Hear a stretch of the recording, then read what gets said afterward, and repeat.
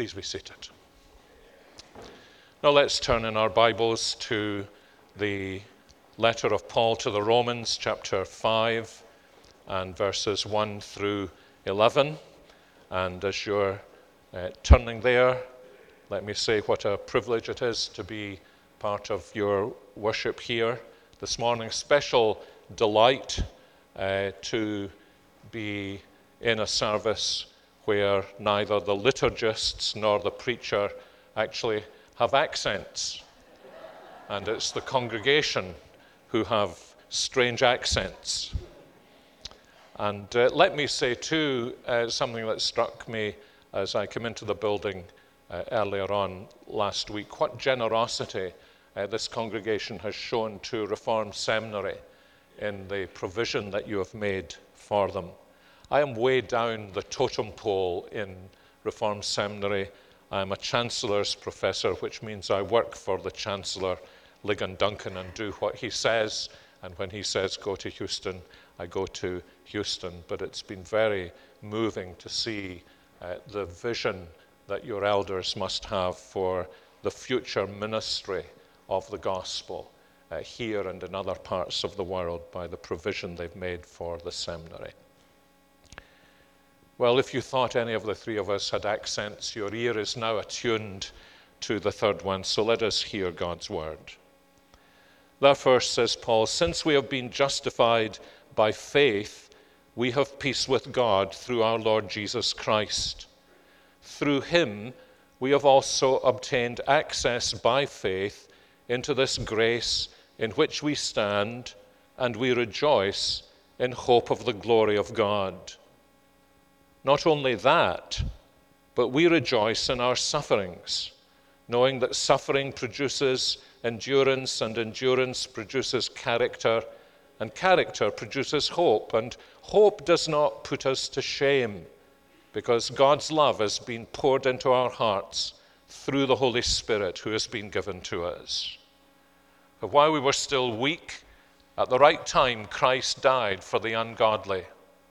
For one will scarcely die for a righteous person, though perhaps for a good person one would dare even to die. But God shows his love for us in that while we were still sinners, Christ died for us.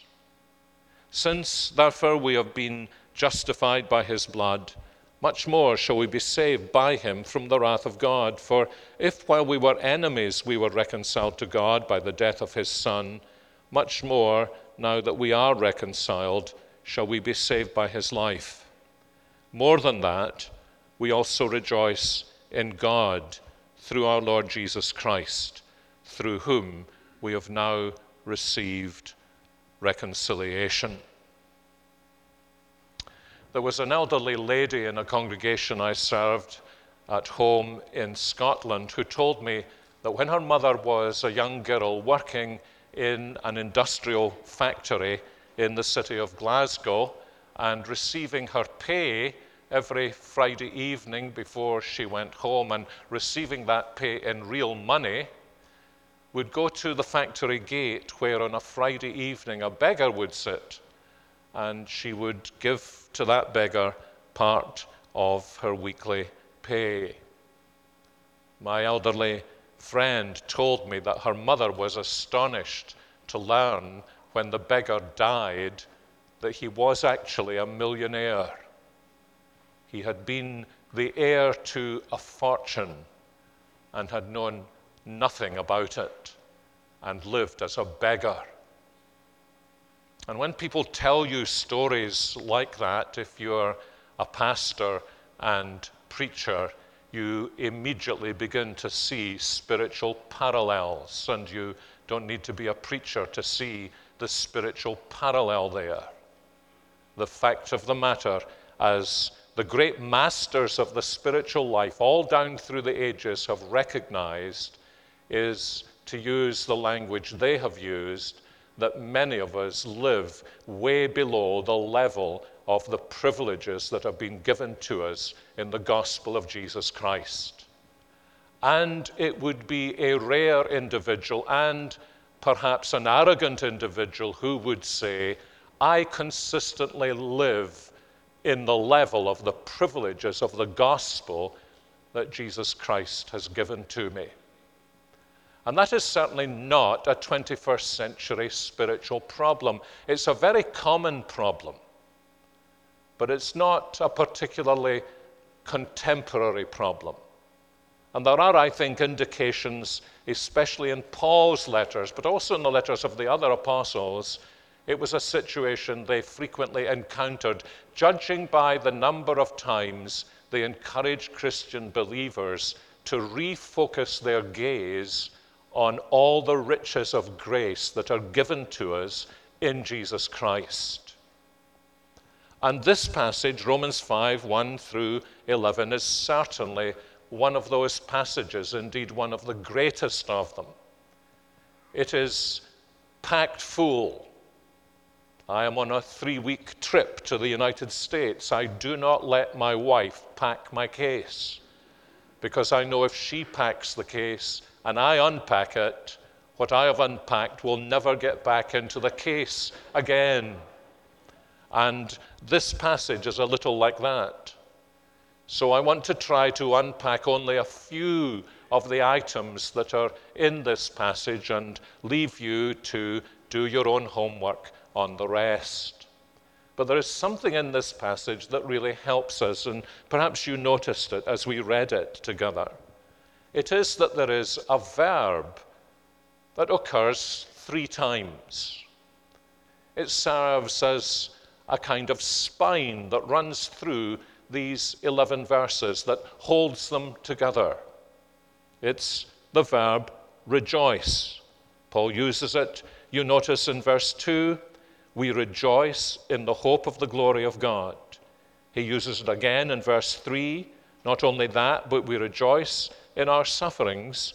And then he uses it one more time in verse 11. More than that, we also rejoice in God through our Lord Jesus Christ. And I think you can tell that there is a kind of assent, a movement in these 3 uses of the verb rejoice. We rejoice in the hope of the glory of God. To that, I think we can easily say our amen.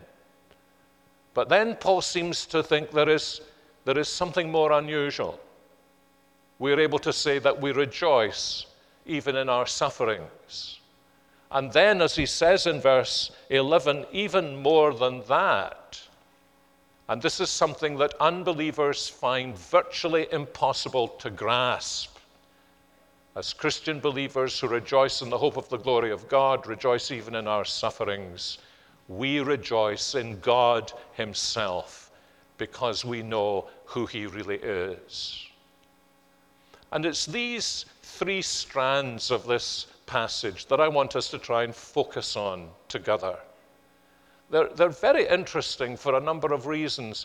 One of the reasons they're interesting is because this verb that's translated rejoice here has already appeared earlier on in Romans, but we wouldn't have noticed that from the English translation.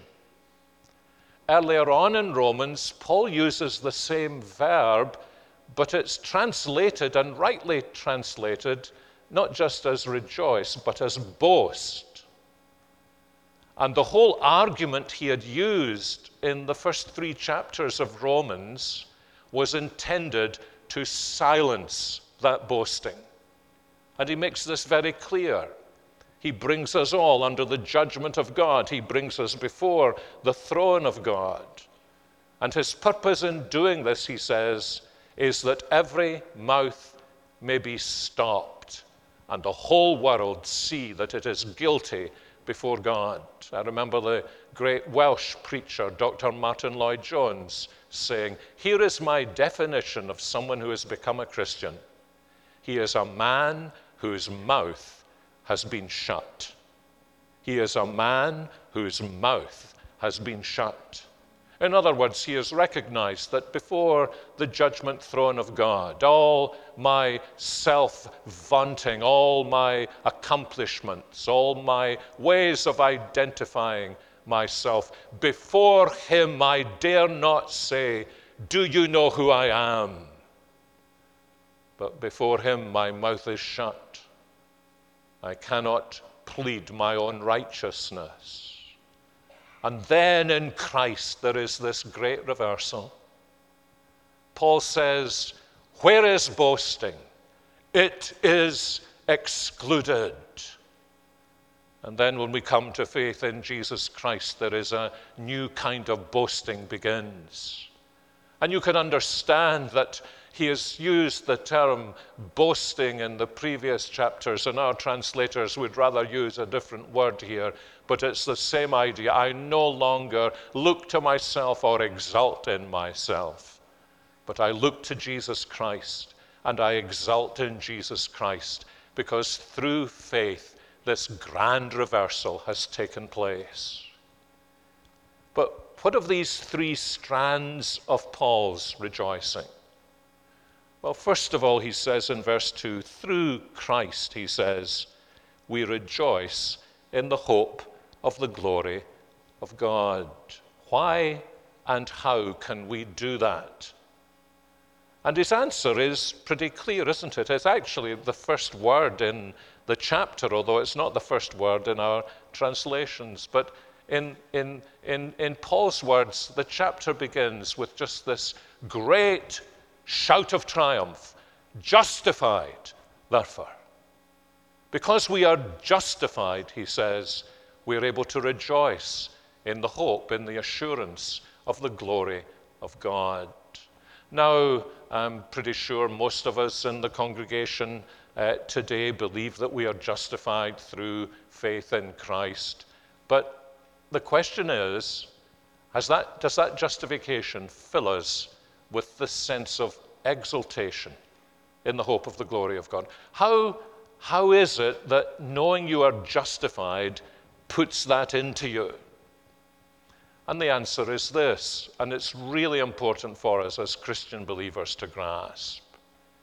It is that our justification, our right standing before God, depends on absolutely nothing in me, but everything in Jesus Christ.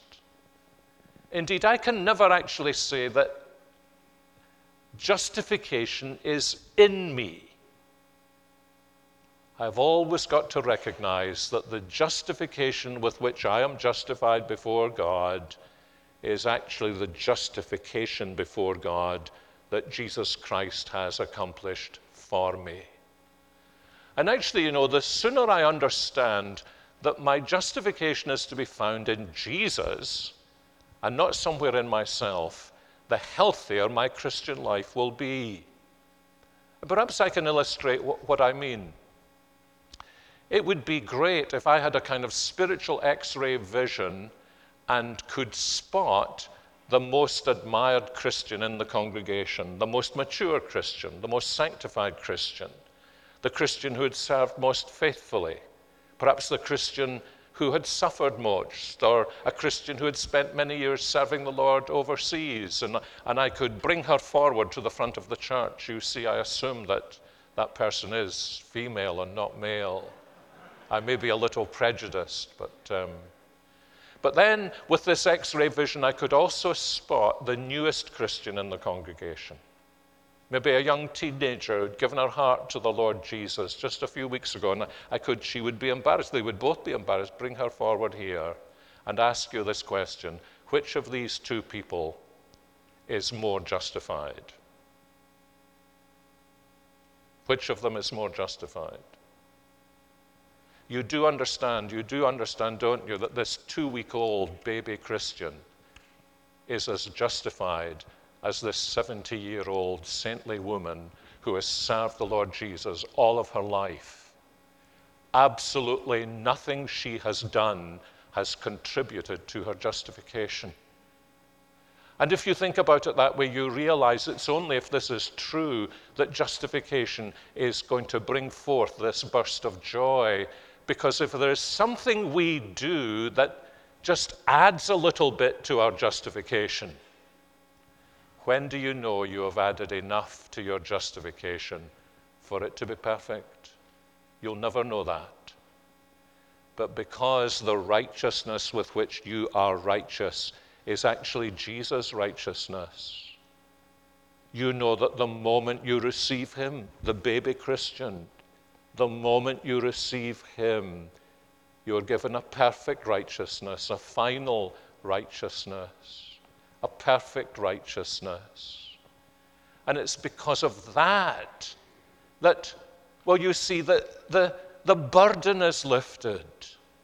The conscience becomes free. The joy floods in. And you know what it is, as Paul says here, to begin to rejoice in the hope of experiencing, sharing the glory of God. The two realities belong together, justification and rejoicing. And isn't it true that we so often fall back into that error that there's maybe just something I have done that has added to my justification. And the moment I begin to think that way, the joy begins to go. So this is the first strand. And I think probably it's still true in our culture that if you have that kind of rejoicing in your life, then even somebody who isn't a believer can look at you and maybe even say, I wish I had your faith. And you want to say to them, it's not my faith you need, it's my Savior you need. He's the one who gives this to me. But then it's the next stage that I think is perplexing to the unbeliever. We not only rejoice in the hope of the glory of God, says Paul, but he goes on to say more than that. We actually rejoice in our sufferings. And I think we all understand he doesn't mean I like pain. There are little evidences in his letters that he does not like pain. So he's not a masochist. This isn't something perverse in him. It's not because suffering or affliction or pressure, which is what he's really talking about here, any kind of pressure that is irksome for us. It's not because it's painful that he rejoices in it, but because it's productive. And that's the language he uses, isn't it? He says, we rejoice in our sufferings, knowing that suffering produces endurance, and endurance produces character, and character produces hope, and this hope never disappoints us. Now, if you think about it, there's a very simple logic to what Paul is saying here. He's saying that Christian character is never going to be produced in us so long as we are untested. So there is a dark side to every Scotsman, you understand that. Some Scotsmen are completely dark, but there is a dark side to every Scotsman. Here is my dark side. I take a kind of sinister pleasure in being with Christians, especially those Christians who kind of exude the impression that they have it all together. You know, they've cracked the secret of living the Christian life. I have a kind of sinister pleasure on those occasions when they just lose it. Something happens, they get really irritated, it just kind of floods into them, and then they realize they've done this in public and they become very flustered and a little embarrassed, and they'll say things like, they don't say this in Texas, I'm sure, but they say this in Scotland, I don't know what came over me. I'm usually a very patient person. And what you're thinking is, you're not really a patient person at all. What you actually are is an impatient person who has never really been tested. But now that you've been tested, that impatience has become manifest. And you understand this principle. You don't develop patience by situations that would never be likely to make you impatient. It's like when the Olympic Games come round, you know, we all watch different things. I watch the weightlifting. So I sit in my armchair and I watch these people come on and they lift these phenomenal weights. Their knees buckle, they're shaking and shuddering, and they're lifting these weights, and then somewhere off screen the green light goes, and they just let the thing go, and the whole stage begins to bounce, and they stagger off, and I'm sitting there drinking my Coke and thinking, next Olympic Games, that'll be me. If I just watch a few more episodes. You don't get there without the stresses and strains of days and weeks and months in the gymnasium and on the road and doing all these exercises. What would possess me to think that I can lift the weight of living the Christian life without the same thing happening? And you see, Paul is saying it's when we see that we can begin to rejoice, even in things that are pressures upon us, because we realize, we've been really saying this earlier on together in the service, we realize these are the Heavenly Father's instruments to put what Paul calls tested character into us. And it's interesting what this produces. So he says, the gospel of justification produces in us the hope of glory. And when God works in us this way and we see what he is reproducing in us, do you notice what he says? He says this actually produces hope in us too. It produces a hope within our hearts that God is really working, that the gospel is really true. And then do you notice what he adds? He says this hope does not put us to shame, doesn't let us down. Some of the older translations, it never disappoints us. We have many hopes that are disappointed. Why? Why is gospel hope not disappointed? Because gospel hope is an assurance of a reality we may not fully have tasted, but we have begun to experience it. And you see what he says. This hope of glory doesn't disappoint us because God's love has already been poured into our hearts through the Holy Spirit who has been given to us. Some of you may have read a book by Jonathan Edwards, the great New England theologian, called Charity and Its Fruits. It's on 1 Corinthians 13. He has a chapter in there entitled Heaven, a World of Love. And I think we can grasp what Paul is saying here if we think of it this way, that when we become believers, God gives his Holy Spirit to us. And in the process of sending his Holy Spirit to us, he punctures a little hole in the floor of heaven for the Spirit to come to us. And through that hole, not only does the Holy Spirit come to us, I'm speaking in pictures, you understand, but there is an outpouring into our hearts with the Spirit of the love that is the very atmosphere of heaven. I remember as a young Christian, older Christians used to sing a song, heaven came down and glory filled my soul. And we experience that very clearly sometimes in worship, don't we?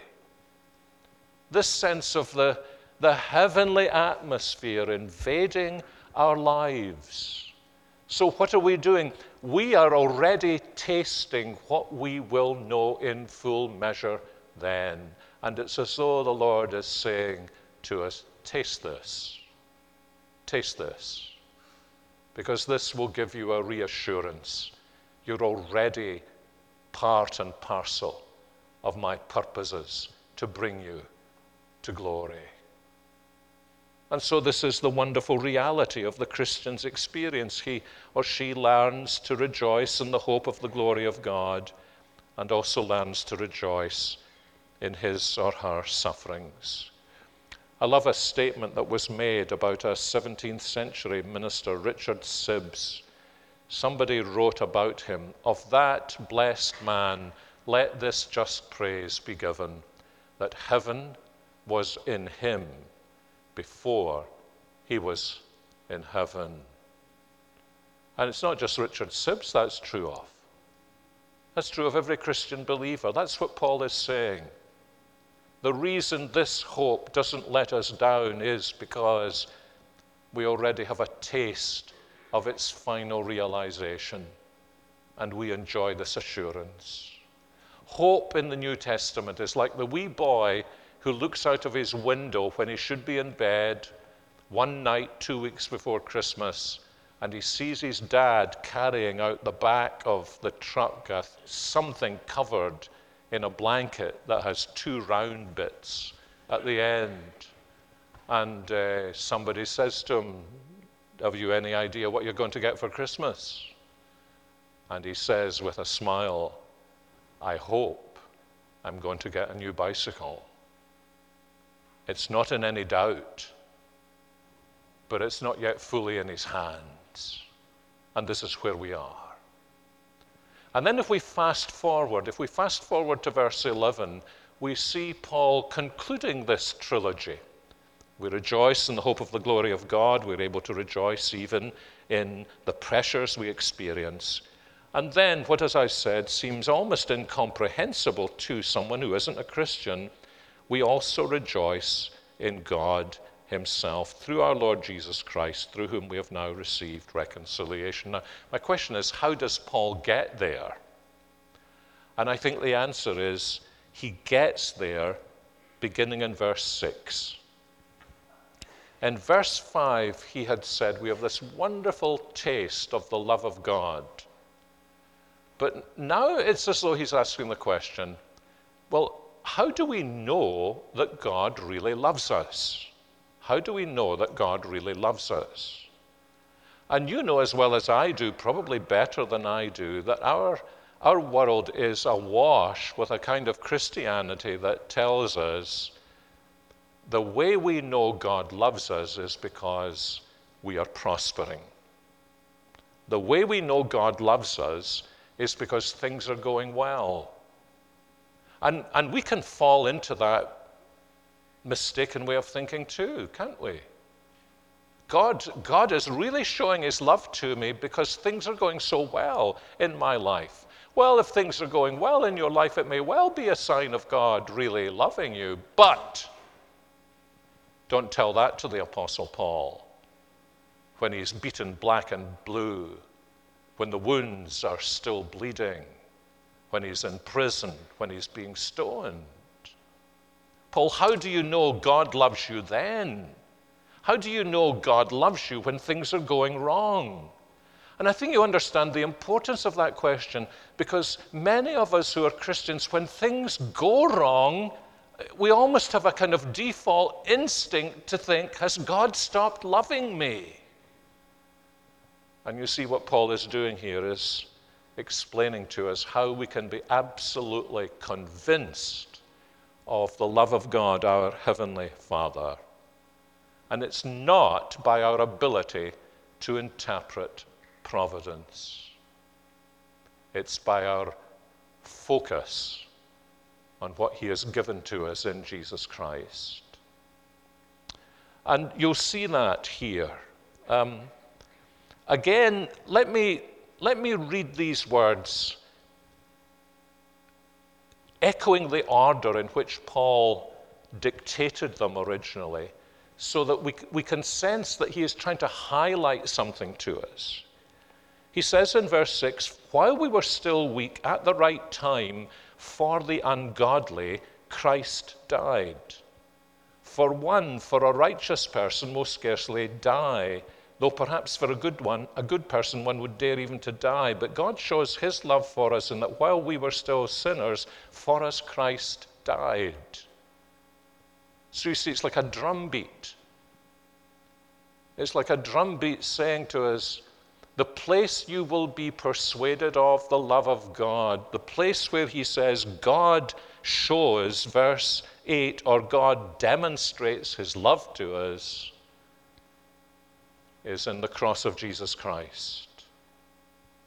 God loves you like this.